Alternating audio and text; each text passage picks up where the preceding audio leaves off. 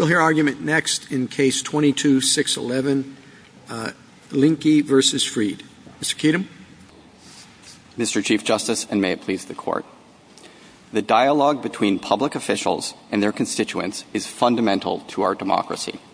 Much of that conversation now takes place online, with social media platforms serving as the new town square, where public officials provide important information about what they're doing on the public's behalf and soliciting comments in return.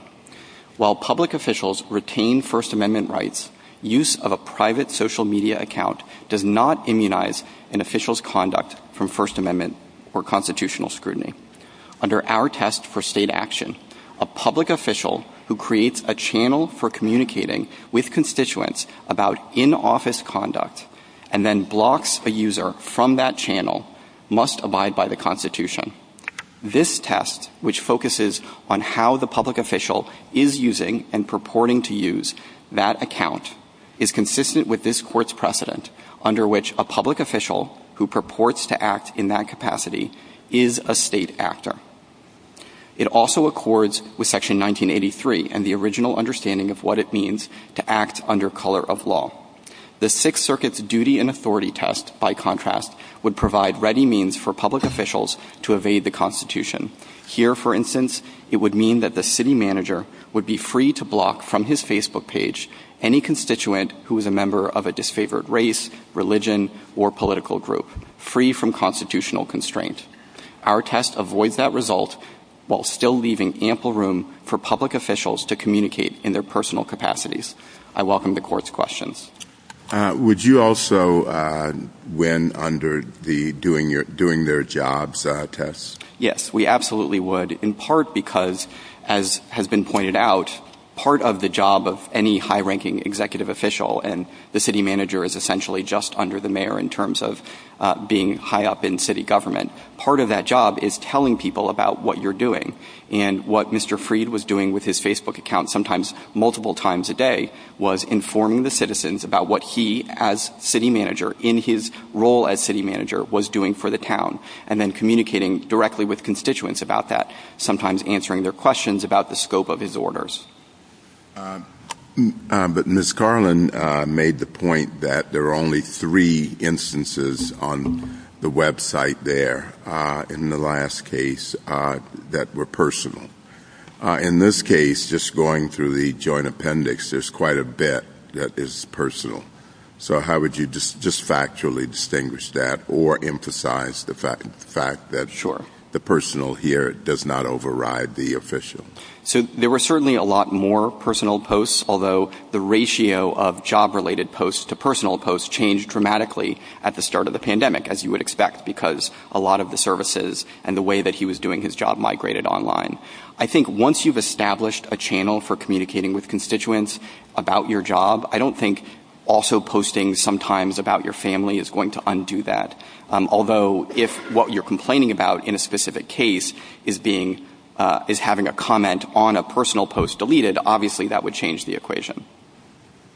Does it matter if you've established this channel ahead of time and before you became a public official? I mean, you sort of suggested that it had to do with the purpose of the account. So I think you would look at what you were doing with the page beforehand, or you could, I suppose, but I think it's fairly clear that Mr. Freed wasn't talking about the job of the city manager before he actually became city manager. He wasn't posting about directives that he himself issued until right, but I guess he had I'm that asking, power. Does it matter whether or not he opens up a new page once he becomes the city manager and begins conversing in the way that we're talking about, or alternatively, he had this page before he became city manager. It had all of his personal information and, pictures of his kids and whatnot, and he just added to the stream of conversation.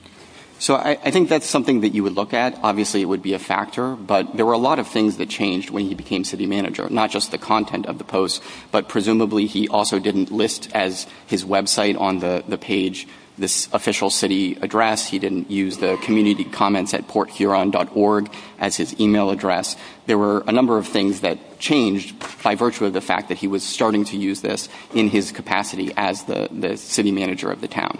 Would it have mattered to you if he had a disclaimer on it? So I think It probably wouldn't get you back over the line into personal use, in part because of the way that he was using it to make certain announcements and issue directives, information that you wouldn't necessarily be able to get anywhere else. And certainly there was no other place that you could go to interact with the city manager. Now, it would have, I think, been something that they could argue that he was using this in a personal capacity, but I think the disclaimer would have been substantially overridden by the way he was actually using the page. Just to be clear, if the page had not been created until he became city manager, would the case come out the same way? Should it come out the same way in your view? It would, although perhaps it would be even clearer than it already is. It would be, okay. What if 95% of the posts are personal and 5% of the posts involve a discussion of his work? So it would obviously be a more difficult argument for us to make, but I would still be here certainly as my client's attorney telling you, look, if there's only one place to go to interact with the city manager about directives that he himself had issued, the fact that he posts a lot about cats or whatever personal thing he wants to post about, that doesn't change the fact that if you get blocked off from that page, you're suddenly losing access to a lot of information. So if it's entirely personal, but once he slips and he talks about his work, that changes it? I think it does, because it's not really being established as a channel of communication. It's a little bit like running into someone at the grocery store where maybe they let slip some information about the way the government is working.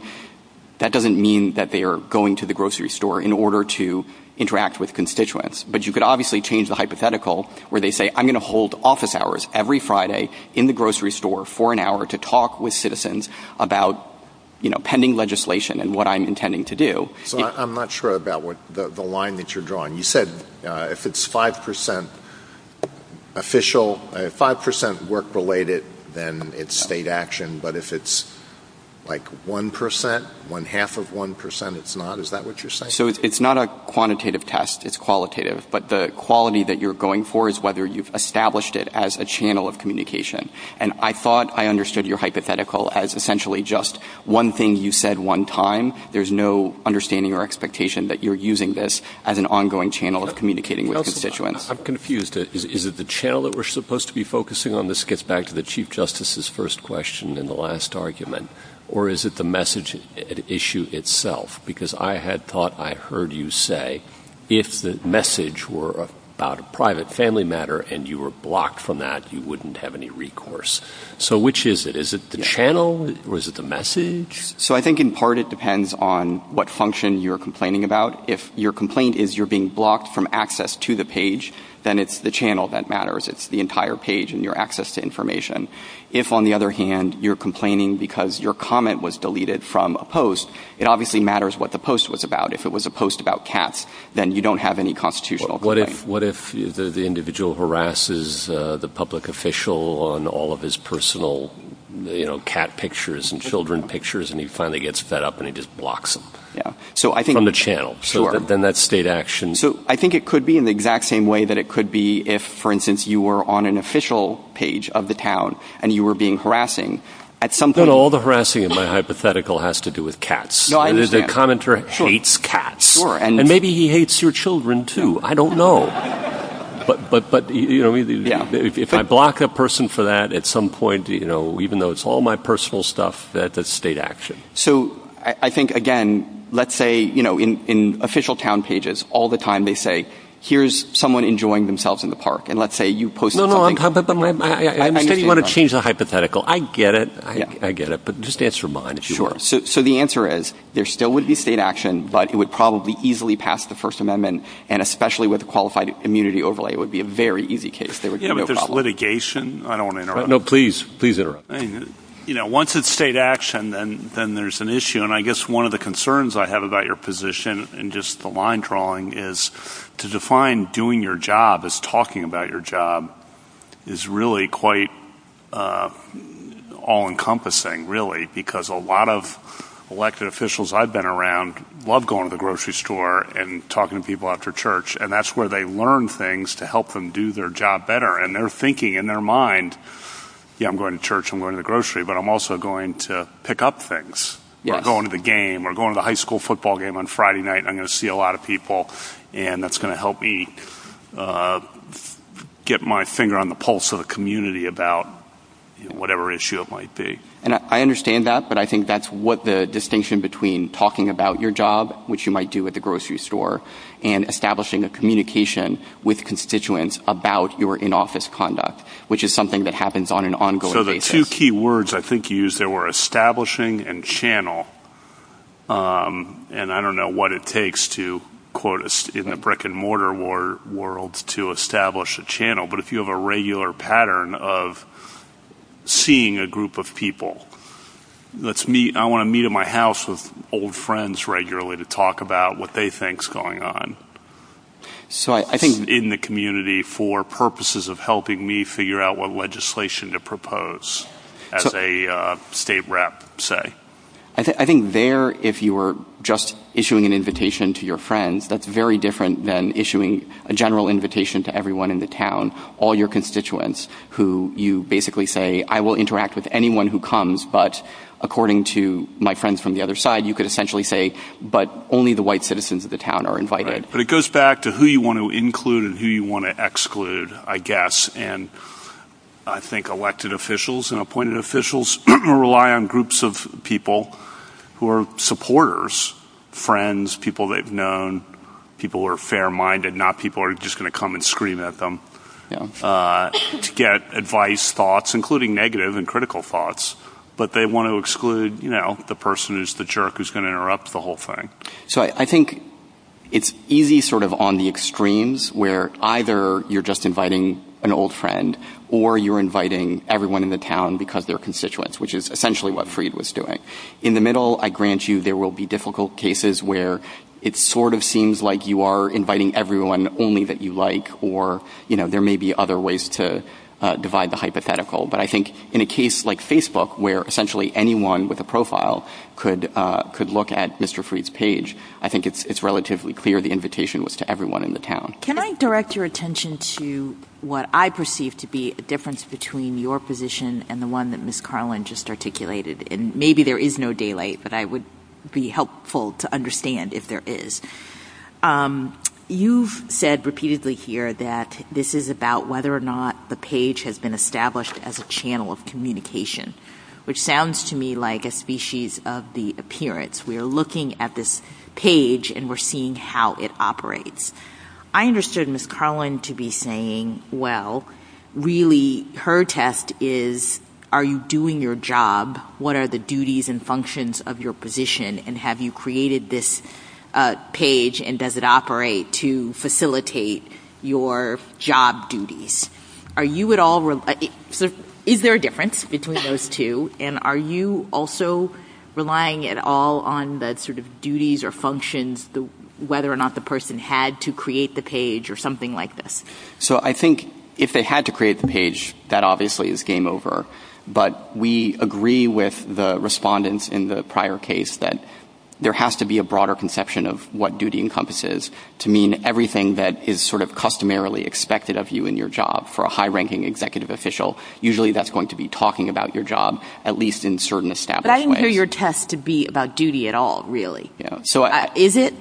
So I think the answer is it is certainly sufficient if you have a concept of doing your job through your page. We think that we have that here. We also have a slightly broader principle that if you hold yourself out as doing your job through your page, that is also sufficient, which I don't know that my friends on the other side, on a respondent in the first case disagrees with, but they aren't relying as much on that principle. And your hold yourself out in this situation is because we can look at the page and we see that it has been established as a channel for communication with the constituents. Yeah, so that's partly the way that you design your page and partly what you do with it. Here we have both his profile and the way that he was posting and what he was posting about. I would have thought that what it looks like is the worst test for you, because what this looks like is there are a lot of baby pictures and dog pictures and obviously personal stuff, and intermixed with that there is, as you say, communication with constituents about important matters. But it's hard to look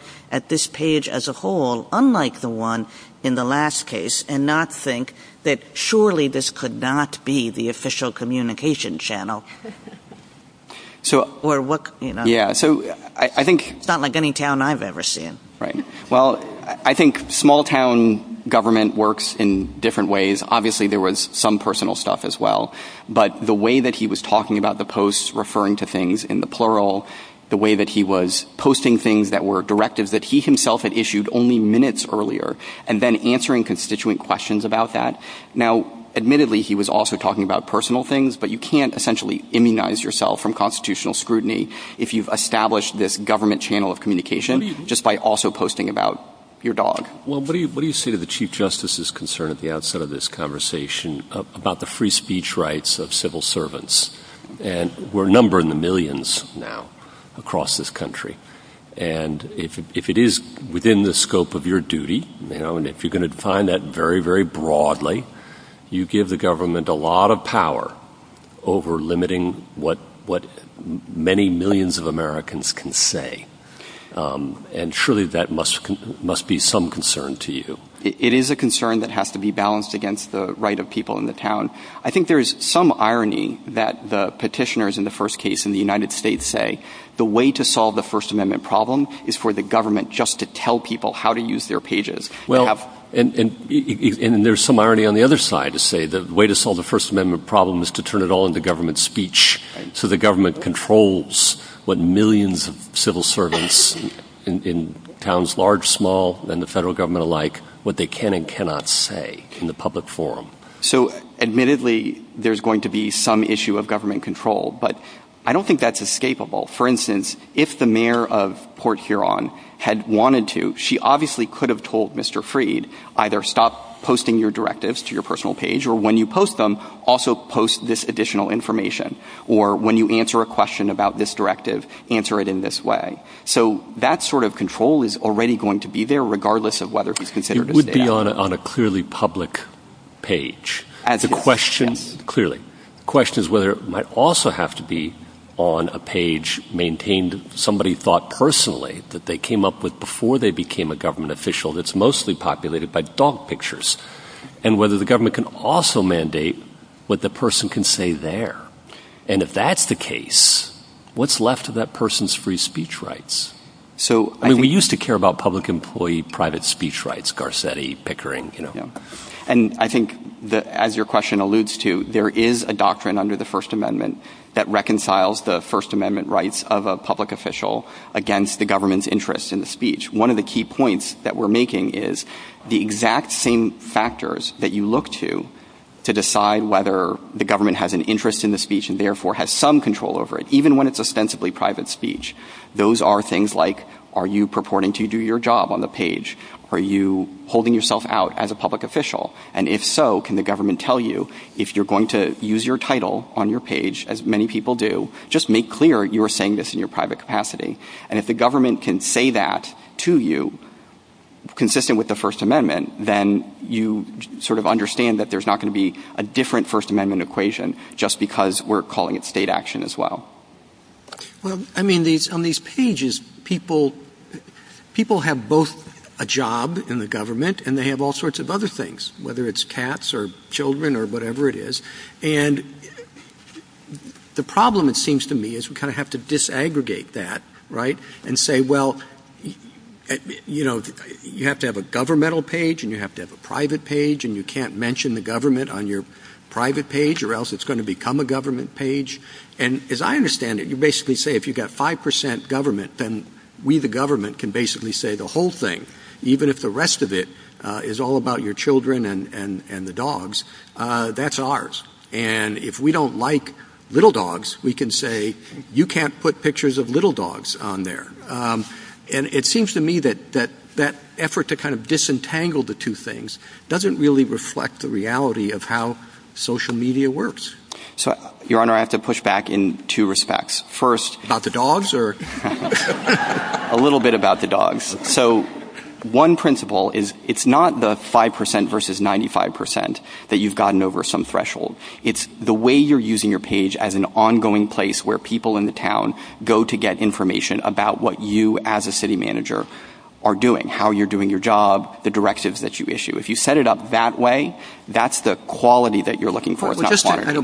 I do mean to interrupt, but what if you're doing, you know that from your, the official weather, whatever, a very bad storm is coming. You also know that not everybody checks the city site, 12 times a day. But a lot of people look at your private site. And if you put on there's a very bad storm coming, or I looked at the city weather, whatever, you need to know there's a bad storm coming. Does that compromise the private nature of your page?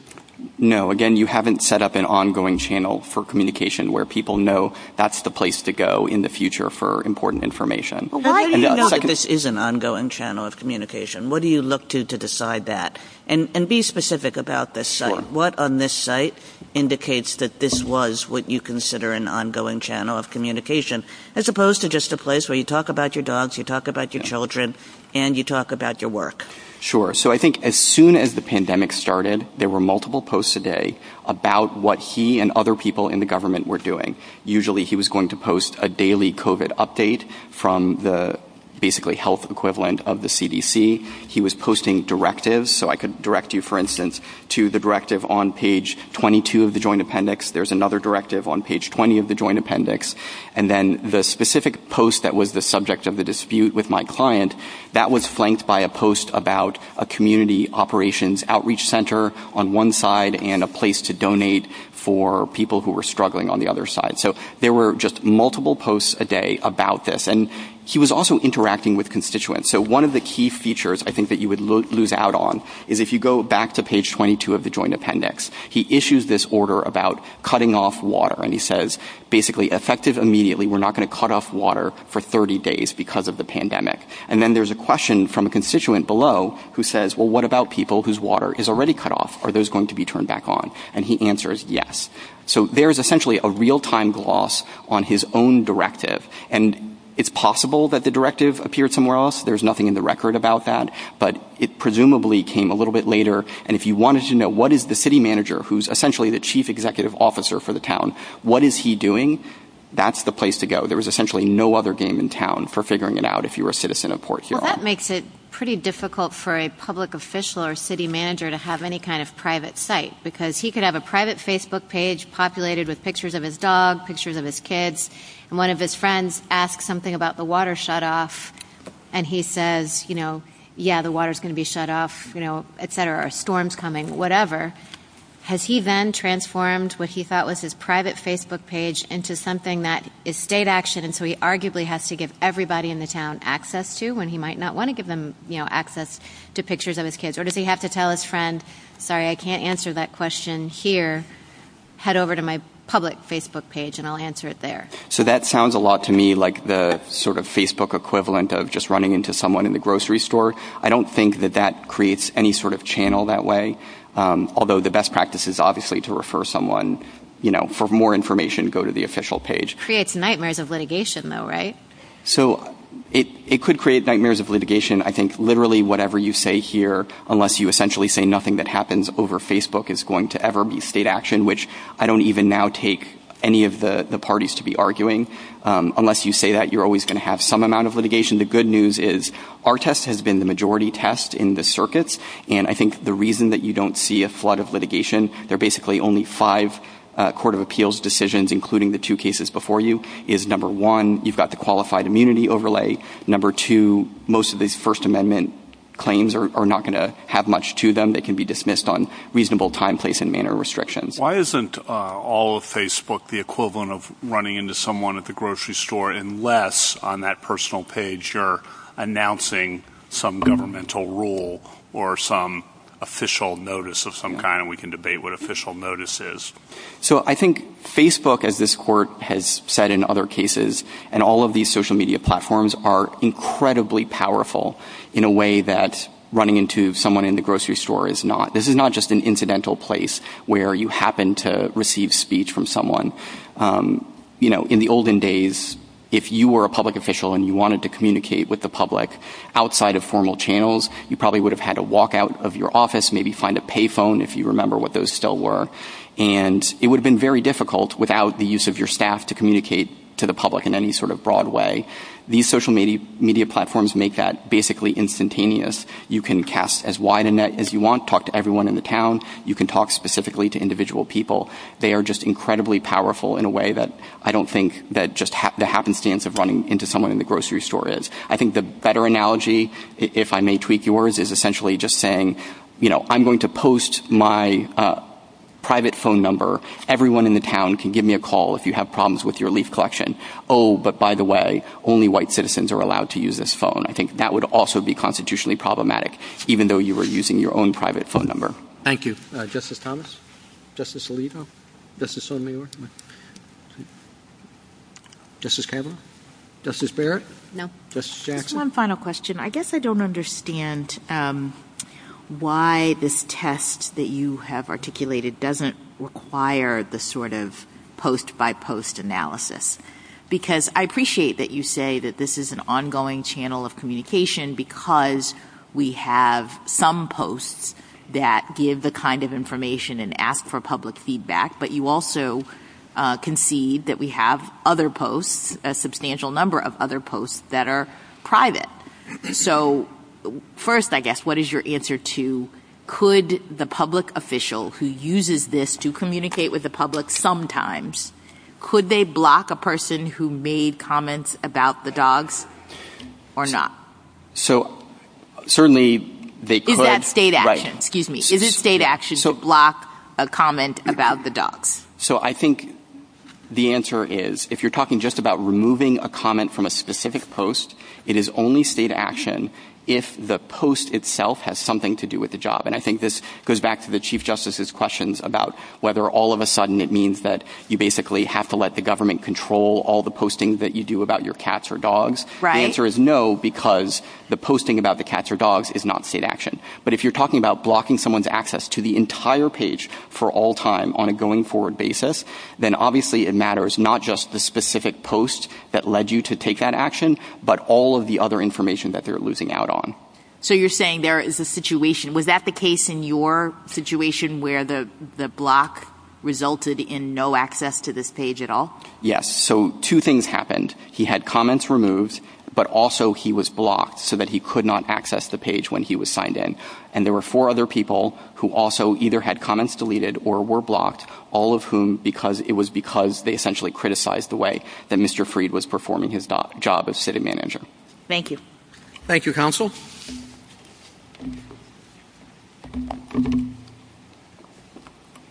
Ferris? Mr. Chief Justice, and may it please the Court. This country's 21 million government employees should have the right to talk publicly about their jobs on personal social media accounts like their private sector counterparts. As this Court addresses the question presented, this Court should adopt the Sixth Circuit's duty and authority or state official test because it complies with this Court's precedent and requires that a government employee is either exercising power possessed by virtue of state law or made possible only because he is clothed with the authority of state law.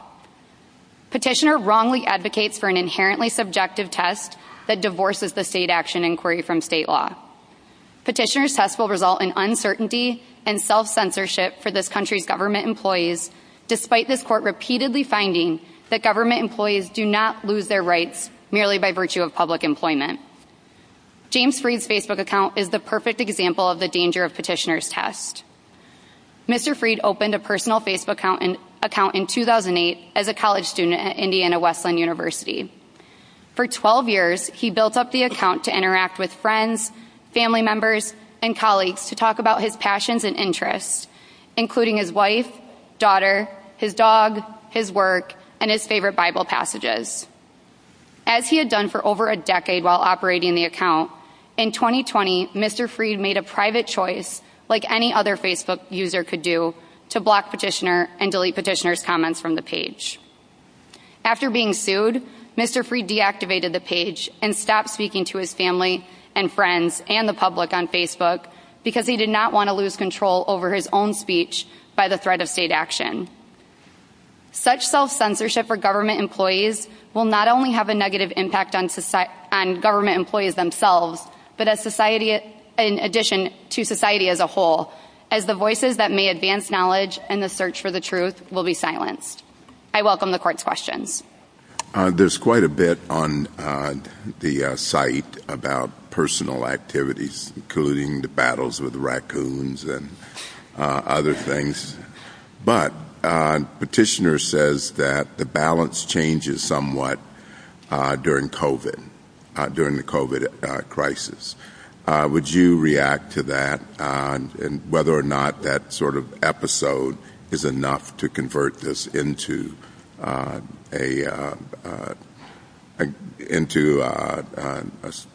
official activity on this site as opposed to a personal site?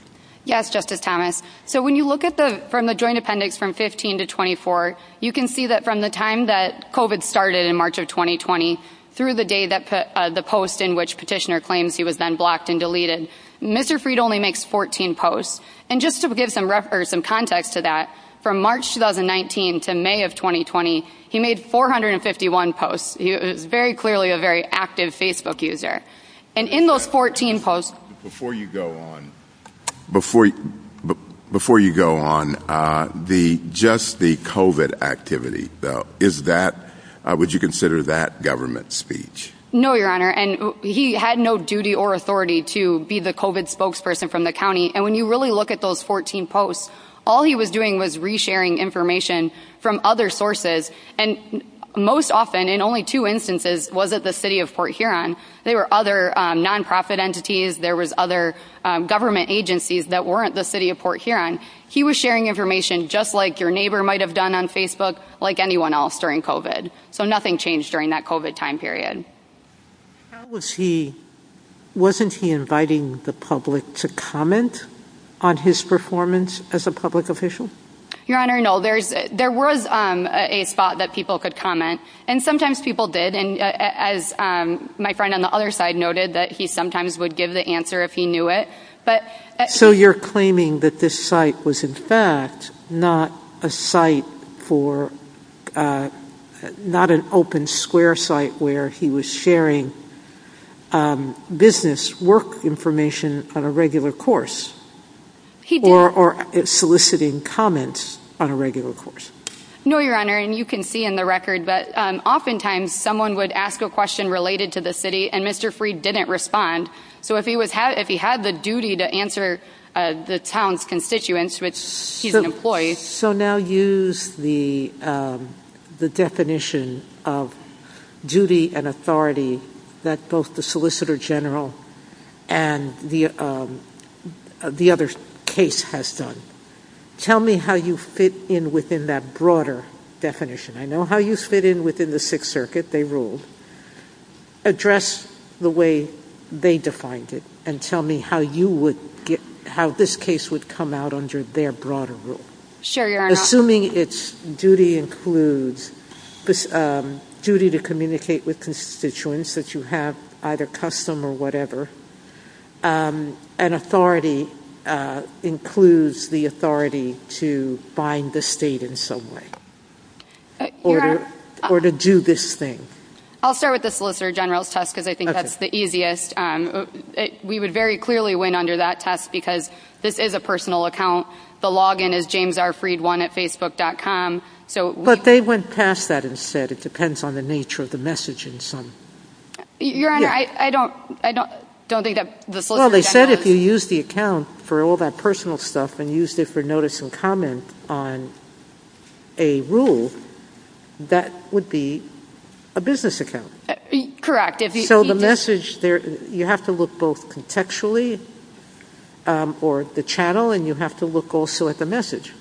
Your Honor, I agree with that. I would say that if Mr. Freed used the Facebook page, they decided to host a city council meeting in his on Facebook Live during the pandemic, then during that period of time, there may be state action in that case. And I think that's where the notice and comment comes in because the city council meeting inherently has a right to access to the public. They're able to come for public comment. But if you looked at it, if they did that in his backyard and he opened up his backyard to the city council meeting, while there may be state action during the city council meeting, I don't think anyone would dispute that. He doesn't have to let everybody. The government does. I understood the government's position to be that if they had the city council meeting in their backyard, and maybe I'm mistaken, that it's a property thing. It's if they have it on the farm or whatever. Your Honor, my understanding of the Solicitor General's test is that the property is heuristic, and that if it's personal in and of itself, then that's pretty much always going to go to the government employee. But I'll let the Solicitor General also answer for herself, but that's okay. And I think the biggest problem that we have in this case is that without this type of bright line rule, we're not going to give government employees, when we're not looking to anything objective, we're looking to petitioners' subjective criteria, there is going to be an influx in litigation, and government employees won't know when they cannot, when they can talk about their jobs on social media, which we know from Lane is their right to do. I think I was just going to say one clear rule would be if it's the only place they can go and you're talking about governmental activities, that's the place to go. That's government speech. In other words, here perhaps the significant characteristic is that there wasn't any other place to go, right? Your Honor, there were other places to go. Mr. Freed very clearly testified, and this is at the Joint Appendix at 638, that anything that was ever released was always released by official channels. So, for example, when he issued the water directive, that would have been sent to the water department. And, of course, when he did that, there's state action there. But what if many people in this town thought that the site that they wanted to go to was his site? They didn't want to go to the water site and the road site and the COVID site and the healthcare site and this site and that. I mean, he was the one-stop shopping, and they could see pictures of his dog, too, and that was nice. So this is where they went for their information about what was happening in town. Well, rest in peace to his dog. But, Your Honor, in this case, it doesn't matter that someone wanted to go see his site. The city manager position is not a public-facing position. It's not something like a press secretary where they are required to speak to the public. His duties under the state law or the city ordinances are to manage the government employees. And you don't think that managing the government, managing everything that goes on in the town, that it helps to have a channel of communication to your constituents, to the people who live in the town? Your Honor, I think that's obvious in any type of position like that. Any governmental position would want to have some type of communication with the public. But that doesn't mean that every single time a government employee talks about their job and they happen to be in public, that it transforms into state action. I think the problem is they define the custom, I think, of positions like this as including communicating with the public about your job, and therefore everything that you communicate about your job becomes state action. So that's a problem for them as I see it, because that seems very broad to me. But then how would you define it short of that and be very specific? For example, announcing rules, the word directive here, announcing directives, announcing notices about COVID. Where do you draw the line short of the line that I think the other side has? Justice Kavanaugh, I think that your hypotheticals in the last case made the most sense, and that if you have a duty to announce a rule and the only time that you ever do it is on the Facebook page, then there's going to be state action there. If he had an explicit duty to do something and that's the only time he's carrying it out, yes. But if he's merely reposting or resharing the official action that he had already taken, there's no state action in that case. And on the resharing thing, I guess this is a helpful question for you, but just to think it through, I guess the point there is any citizen could be resharing it. It's not unique to the city manager, I suppose. But I think the response to that, just to continue it, as Justice Kagan would say, a lot of people are going to rely. Her questions suggested a lot of people are going to rely on the city manager to be the place you go for that information. Your Honor, a couple things in response to this, but just the clout of someone's job doesn't transform something into state action. So many more people may attend Mr. Freed's birthday party because he is the city manager, but just that clout of his job alone and the fact that people may be going to his Facebook page because he is the city manager isn't enough to get us into state action. And one thing you said I think I disagree with pretty strongly, which is that it's not part of your duties to communicate as a city manager with the public. I would think it as a customary matter.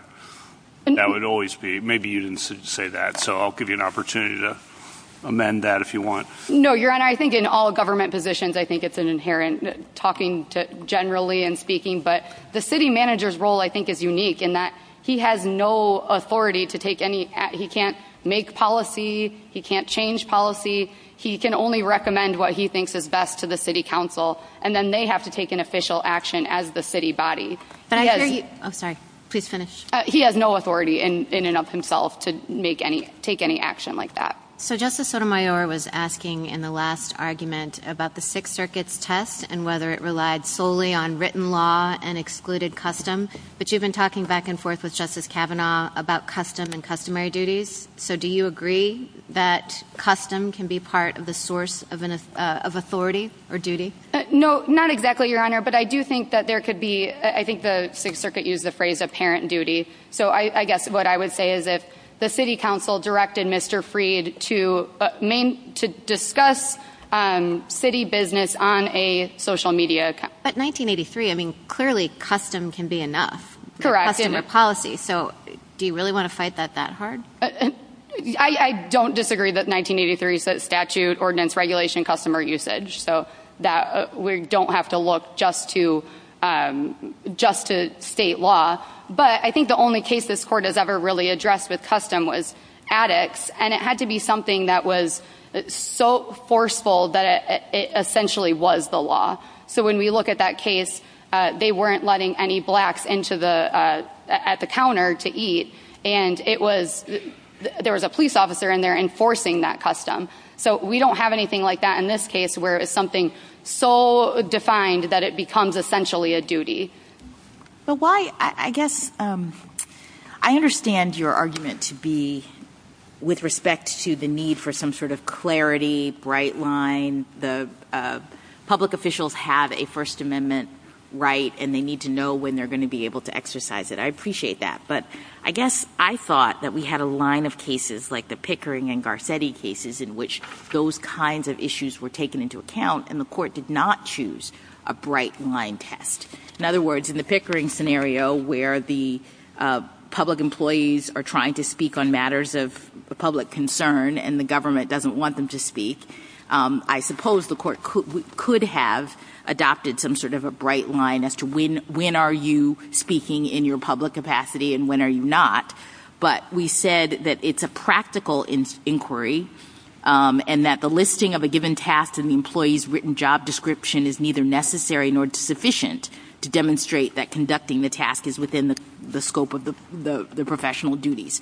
So it seems to me like you are arguing for a bright line listing of the duty or some kind of clear way to know in a circumstance in which in other similar situations we've said that's not required.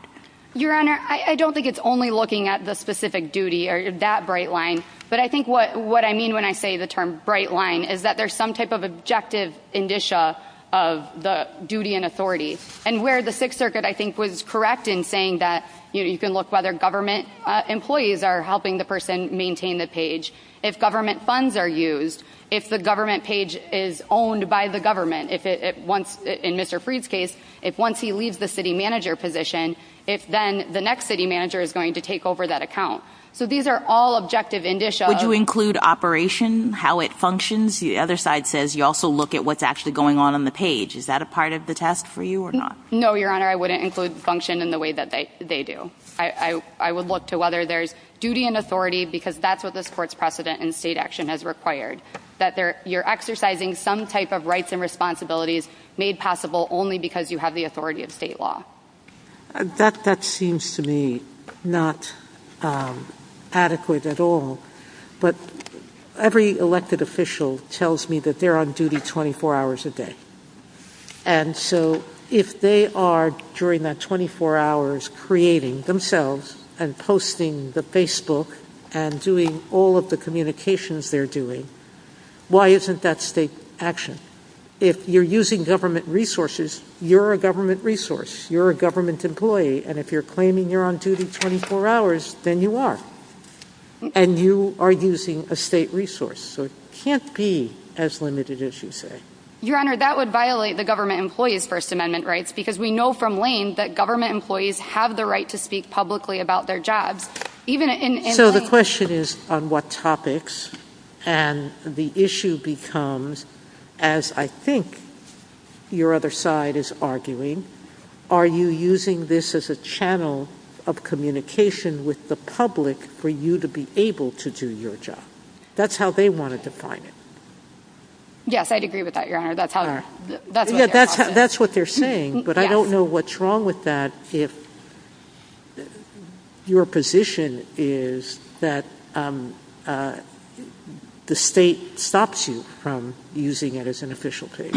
Well, then every time a government employee speaks about their job, they have the threat of litigation like this, and they have the threat of these Facebook challenges to me are not quite made up, but I don't fully understand them, because no one forces a public employee to have a comment box.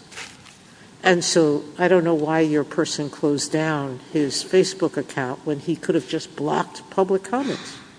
Your Honor, actually, at the time, Facebook did not have that option. It didn't come into effect till March of 2021. I see. Okay. At the time, he did have to require comments on his page if he wanted to continue speaking to his family and friends on the page. That is different now, and social media will evolve, so there will be different things that happen, but that wasn't an option at the time.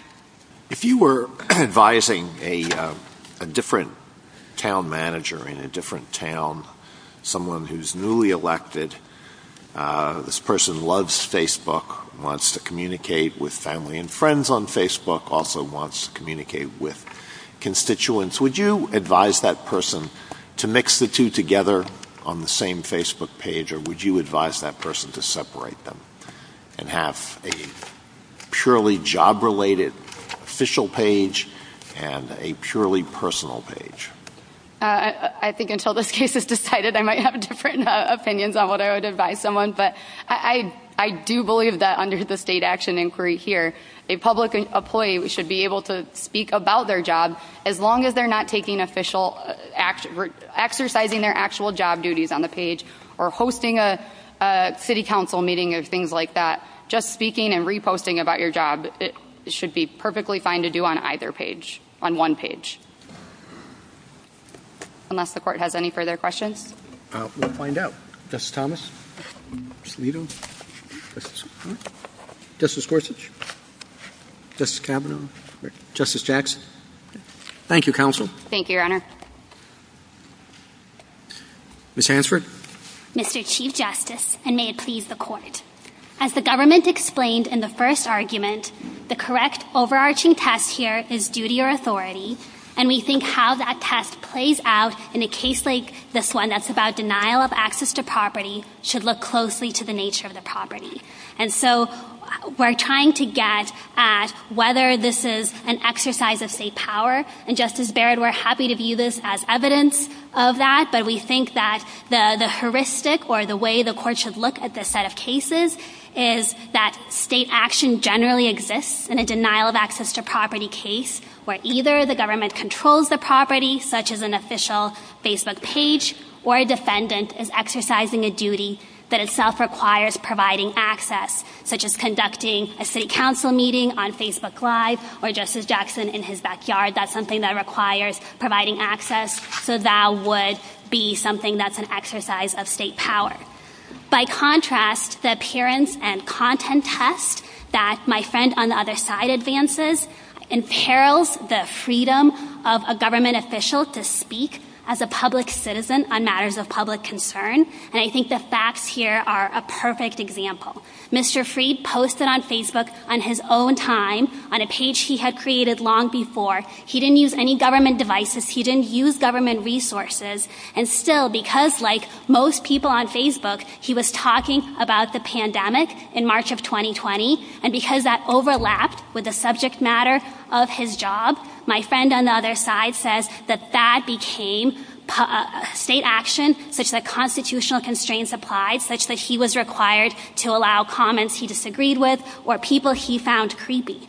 And I think that has really serious repercussions. I think both just in the Facebook context specifically, I think as the Chief Justice pointed out, that does mean employer control. That means that the city of Port Huron could say here, Mr. Freed, no Bible verses on your page. He had Bible verses on his page because this is state action. That means it's our speech and we don't want biblical verses on our pages. That would be something the government could do if this is state action and so it falls into the Garcetti bucket instead of the Pickering bucket. And I think it also has major repercussions for the physical world because if appearance and content can convert something using purely private resources that has no government ownership into state action, that means that when Mr. Freed goes to the hardware store and maybe he's wearing his city manager pin and he's talking to people, those people have access to the government in that instance because he's knowledgeable about that material.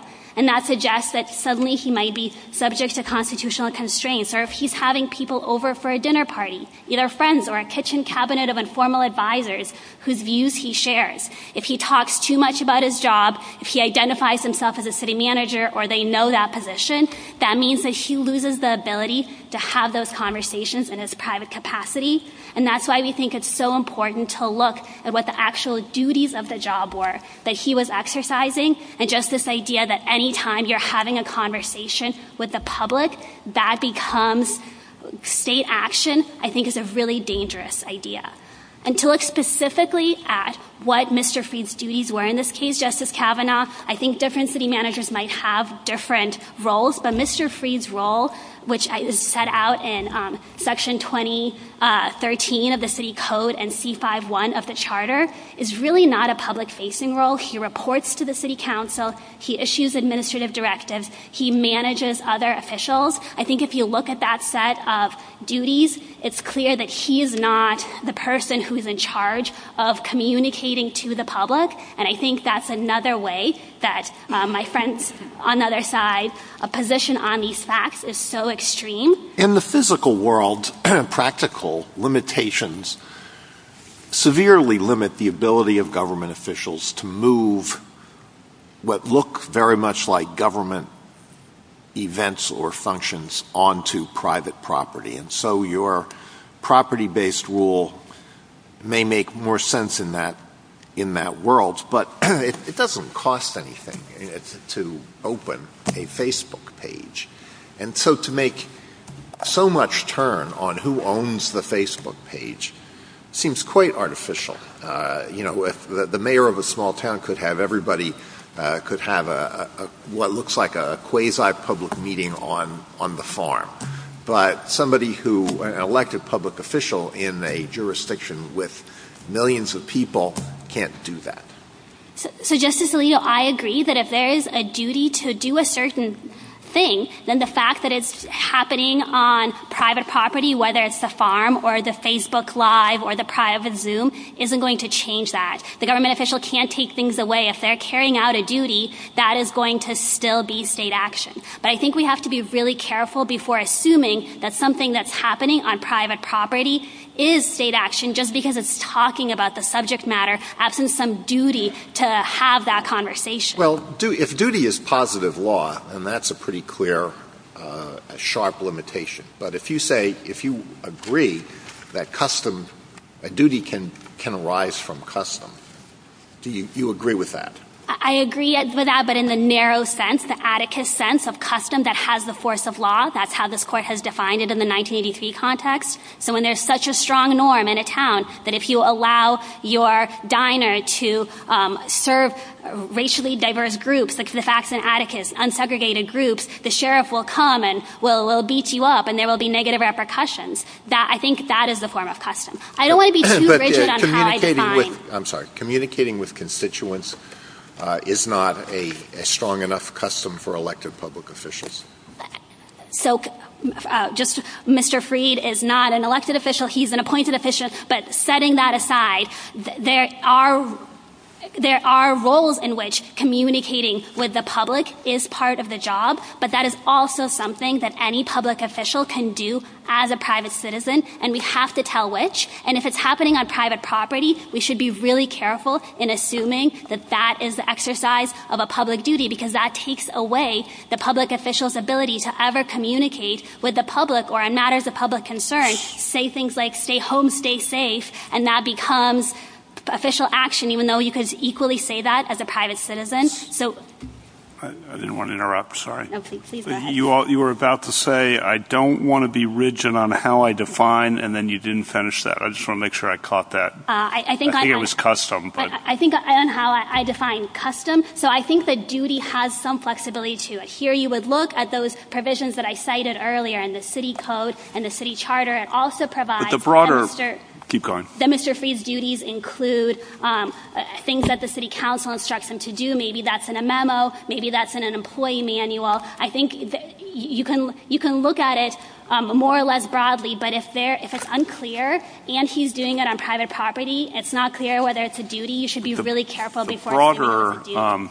I don't know that you want us to decide the case based on the specific identified duties in the memo and what have you here, as opposed to I think the broader issue is for a lot of elected and appointed officials, part of their customary duties are to communicate with the public. But that would be, from your perspective, a mistake, a pretty big mistake, to define state action by reference to that customary duty, because that would swallow the whole thing. That's right, Justice Kavanaugh. And I think this Court has already said that in cases like Lane and Garcetti, where it warned against overbroad descriptions. So even if the employee manual or city charter here said your duty is to communicate with the public, it can't be that every time Mr. Freed does it, whether it's at church or at his own house, that is state action that the government can control, that subjects him to viewpoint limitations, which are things that are perfectly appropriate for private individuals to engage in. And we think the kind of odious examples of racial discrimination and the like should be taken care of by the employer being able to regulate private speech under the Pickering balancing test. And so you can ban your professors from saying racially discriminatory things, even on their private capacity, because it harms their role. But I think the Court should be very careful before kind of writing the private social media policies across the board as a constitutional matter, especially with the spillover to... So, Ms. Hansford, do we have enough in this record to really confidently say that the Facebook page here is private property? So much turns on your argument that there is a distinction between private and public, and we can see that clearly in an actual brick-and-mortar scenario. But I didn't understand that either of the courts in this last case and this case really homed in on this issue. And so do we know that a social media account is private in this way? Justice Jackson, I think the record here is very clear on that, and I think that both of the lower courts looked at it to some extent. Probably pages 24 through 26 of the petition appendix has a lot of the key facts. But here, there is no use of government time. There's no use of government resources. Mr. Freed didn't even use his But what about the third-party devices. aspect of this? We know that Facebook itself is operating in this space and controlling access and that kind of thing. Does that matter to your private analysis? So that only makes it, if anything, more private, that Facebook also had the authority to take down this account. We don't think that matters on these facts because Facebook didn't actually exercise that authority. The authority that was being exercised was Mr. Freed's ability to block. Thank you, counsel. This may be following up a little bit on Justice Jackson's point, and I don't mean this in any pejorative way to the analysis at all, but I was very surprised in reading the brief to see all the emphasis on private property. I mean, usually we're told in these, social media, whatever cases, that it's not a question of a physical asset. And in what sense is this really private property? It's just the gathering of the protons or whatever they are, and they pop up on his page, and they could pop up on somebody else's page. Is that, I guess, should I be concerned about the fact that we have this old concept applied to what we always say is some new phenomenon, and I'm not sure that it works in the sense that it's actually It's not Blackacre. It's a machine, and somebody else's machine can pick it up if you want. It seems incongruous to me. Mr. Chief Justice, this court has often looked to private property analogies, whether the property is physical or virtual, whether it's access to a public access channel in the Halleck case or the combined federal campaign in Cornelius. What the question here is a denial of access, and we're trying to figure out if this is an exercise of state power, and that you don't need any state power to block someone on Facebook. This is not a case where it's an officer wearing a uniform, flashing a badge, and the blocking is somehow more effective because you're an officer. So we think the analogy is fully on point, even though it's virtual, not physical. Thank you. Justice Thomas? Yes, this is probably not relevant in this case, but looming in the background is the power of Facebook itself to block these accounts. And what's curious to me is that there's that elephant in the room, and we decline to discuss it in the context of private property, your approach. Is there any role for consideration of the fact that Facebook could also influence who's blocked and who's not blocked? Justice Thomas, as I mentioned to Justice Jackson, at most that's an additional reason to not find state action here, but we ultimately don't think that the fact that Facebook also could exercise control is important because this is not a case where Facebook purported to exercise that control. I believe my colleague gave this example in the first argument, but it's like if the government rents a ballroom for an official meeting and then excludes someone from that meeting, that is exercising its governmental authority as the entity that's controlling that ballroom for this period, even if the hotel could say, oh, this whole meeting is too rowdy, we're going to kick everybody out. That may not be state action on the hotel's part at all, and I think the Facebook's role question is a lurking one that we don't need to address here. But here where when the owner of the Facebook page or the controller of the Facebook page is the one that's doing the blocking, I think you can focus on that person's control, even if it's not the full bundle of property rights, but just the ability to exclude for the temporary period until Facebook vetoes it or kicks them off entirely. Justice Alito? Justice Sotomayor? It just seems to me that you want a set of strong rules that make nothing state action, really, because you keep saying you can only have authority if the state is providing resources, personnel, time for personnel, whatever. And you're saying it's only a duty if it's written, basically. And you're saying you're giving in a little bit to a strong social norm, but I don't even know what a strong social norm is because a lot of situations, especially in the workplace, it can't be described that way. Let's give you an example. Christmas time, teachers are authorized to give little gifts to kids.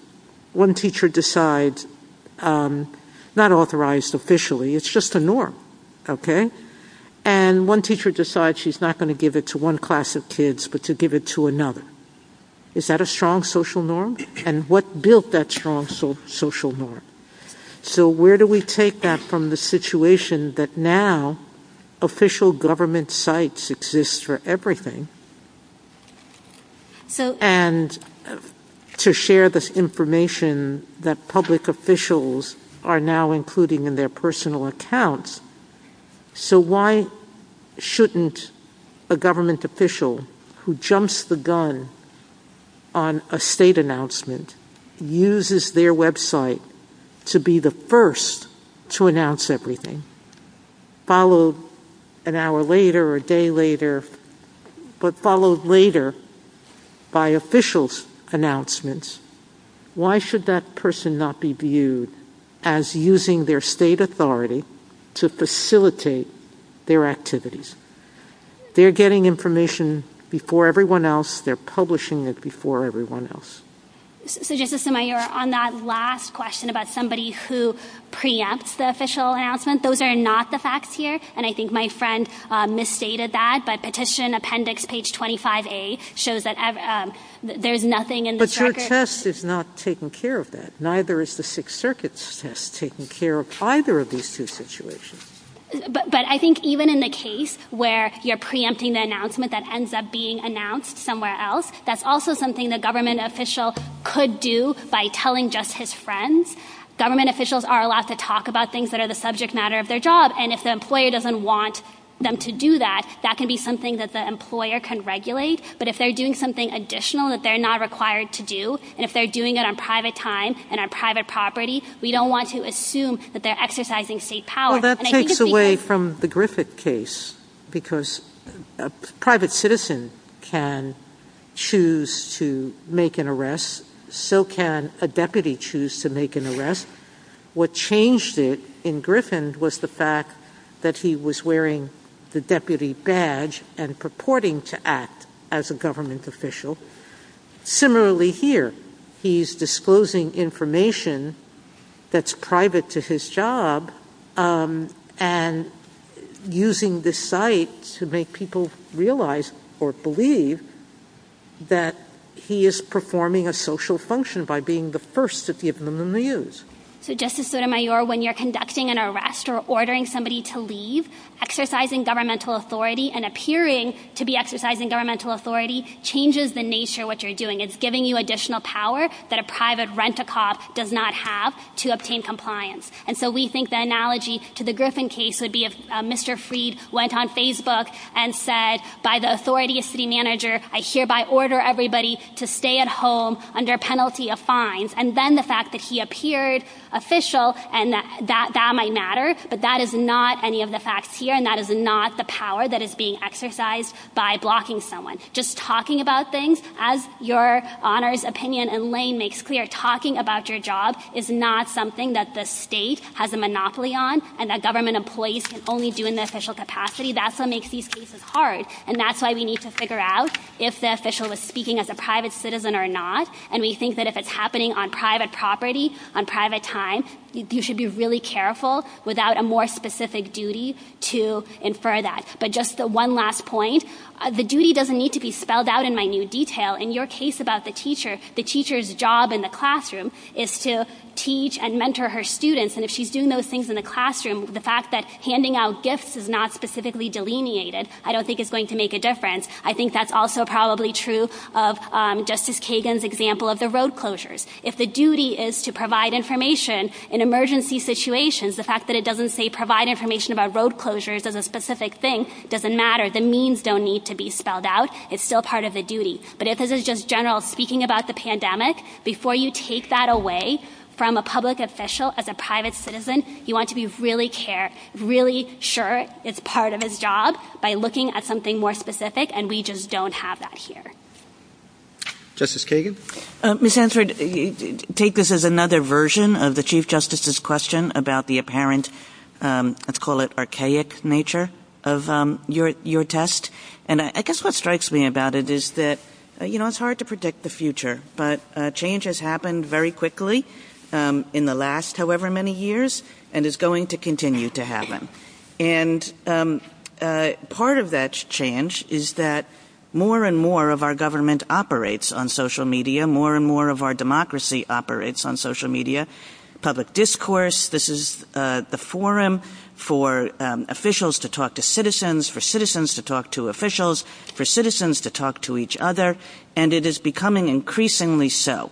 And I worry that the rules that you're suggesting, and even the analogies that you're proposing, as though we can satisfy as we can solve this case by thinking about grocery stores, is really not taking into account the big picture of how much is going to be happening in this forum and how much citizens will be foreclosed from participating in our democracy if the kind of rule you're advocating goes into effect. So I guess I would like you to comment on that. It's a big picture challenge about the nature of the world we live in and we're going to live in, and the need for rules that are going to meet a world that we don't really have any idea what it will look like.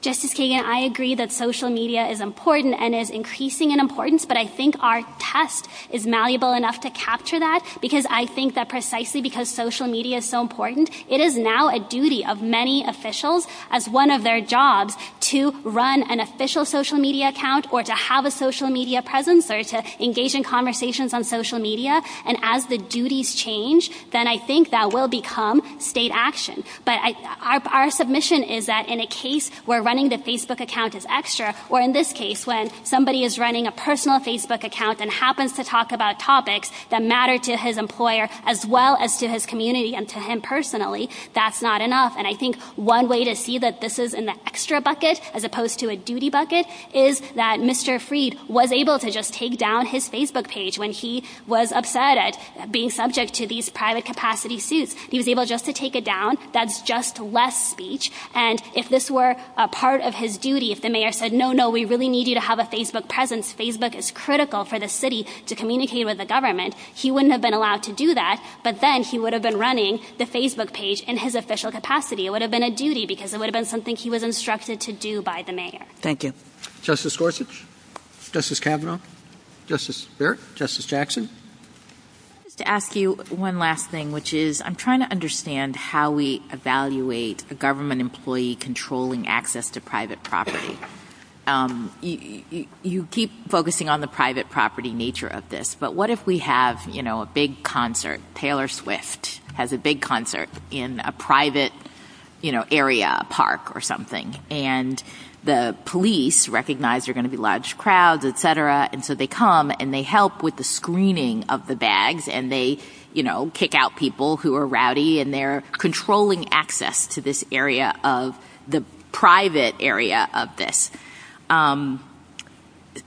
Because it's private, we would say that's not state action, or?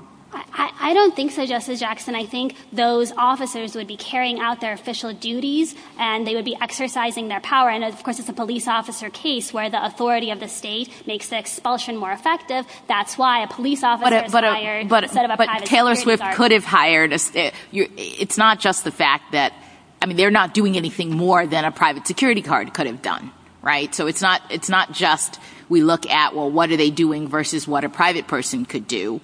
So what makes it that they are state action and not?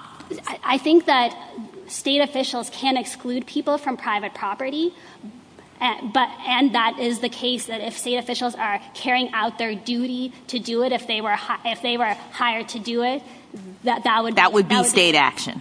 That would be state action if they were hired as police officers to exercise that power and to make that expulsion more effective. But there's no analogy to that on Facebook because anyone can block equally, and saying I block as city manager doesn't make it any more of a block than just hitting block. If we had a world where Facebook didn't have a blocking function, then maybe saying, oh, if you come back to my account and post again, the city will fine you. I'm saying this as city manager. That would be an instance of apparent authority, but we just don't think that plays into the set of cases, which is why we think you can set it aside and just focus on governmental control. Thank you. Thank you, counsel. Rebuttal, Mr. Keaton? Thank you, Your Honor. I'd like to start by addressing the test proposed by the United States. I think it has a number of problems, but I'd like to focus on two of them. First of all, the test is all about denial of access to property, but many disputes on social media have nothing to do with access. They have to do with discrimination or other forms of constitutional harm. We gave the example of a teaching assistant at a public university who on Twitter made a number of anti-Semitic comments about students in her class. Has nothing to do with access.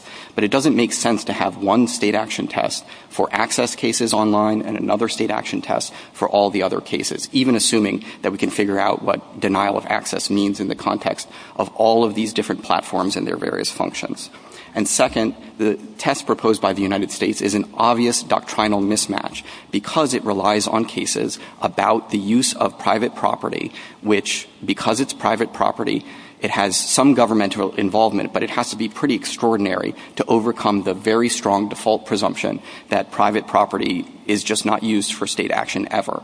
And for that reason, the government says essentially only if you are performing an exclusive public function does it ever count as state action. But as this Court is very well aware, very few things qualify as exclusive public functions. Even something like providing a public education is not an exclusive public function. And for that reason, under the government's test, public officials could transfer a lot of what they do to private property and thereby escape constitutional scrutiny. I'd like to end by talking about the different values on both sides of the equation, because this Court has always been mindful in the state action context about the constitutional values that are at stake. On our side, we're talking about creation of a channel of communication between a public official and their constituents about how they're doing their job. So we're not talking about these one-off posts or fortuitous encounters that are essentially the online equivalent of running into someone at the grocery store. Instead, we're talking about denial of access to the channel altogether. And I think that there are 4 general values. First of all, we've talked a lot about losing out on access to information. Some information is only going to be available on the private Facebook page of public officials. Sometimes it will only be available at a certain time or in a certain form. Sometimes it will be available somewhere else, but it'll be scattered to the 4 corners of the Internet. But second, you lose access to the public official, him or herself. There were a number of instances where Mr. Freed would explain a directive that he himself had issued to say it applies not just to people who are about to have their water cut off, but to people who've already had their water cut off. That's something you would only know if you were able to interact with him and ask him a question online. The third value, as Justice Kagan, you were pointing out, this is also a place where members of the town came to talk to one another. And that is part of the give and take of local self-government. And finally, I think there's a dignitary interest to the extent that we're not just talking about someone doing this, blocking information. You had the information, but now you don't have it. It also matters that it is the government who is doing it to you. Now, we have an example in our brief about a public school teacher who holds an end of year party at her own house. So there's no duty, there's no authority being used. She's not using any state funds, but she only invites the white students from her class. We think that would be an obvious constitutional problem. But it's not a problem because of any sort of coercion. It's not a problem because of use of state resources. And it's not really about denial of access to pizza and ice cream. Really, it's a dignitary harm that it is someone from the government treating you in a particular way that you should not be treated. And that's, I think, something that gets lost when you don't take account of the fact that he was holding himself out as the city manager, establishing this channel, talking to citizens in that capacity. There are also First Amendment values on the other side of the equation, and we admit that. Although, again, we think they're somewhat limited when we're just talking about the channel that you've established and whether you can block access to that channel as opposed to control over all of your other posts about dogs or other things like that. I think to a large extent, the other side undercuts their own First Amendment argument when they freely admit that the government as employer could basically tell them to do all of the things that we say they should have done in the first place, namely establish a second Facebook account where they just talk about their job, or at the very least, if you're going to invoke your title, then make clear when you're talking in your personal capacity and make clear when you're talking in your professional capacity. So to some extent, they're already undercutting their own First Amendment rights. But we do admit that if you establish a channel as a public official purporting to be a public official, you do lose some amount of control and you will be subject to First Amendment scrutiny. A lot of times you can still block people for various reasons. But we think that, as Justice Scalia put it in his concurrence in Doe versus Reed, criticism is traditionally the price that we have been willing to pay for self-government. Thank you. Thank you, counsel. The case is submitted.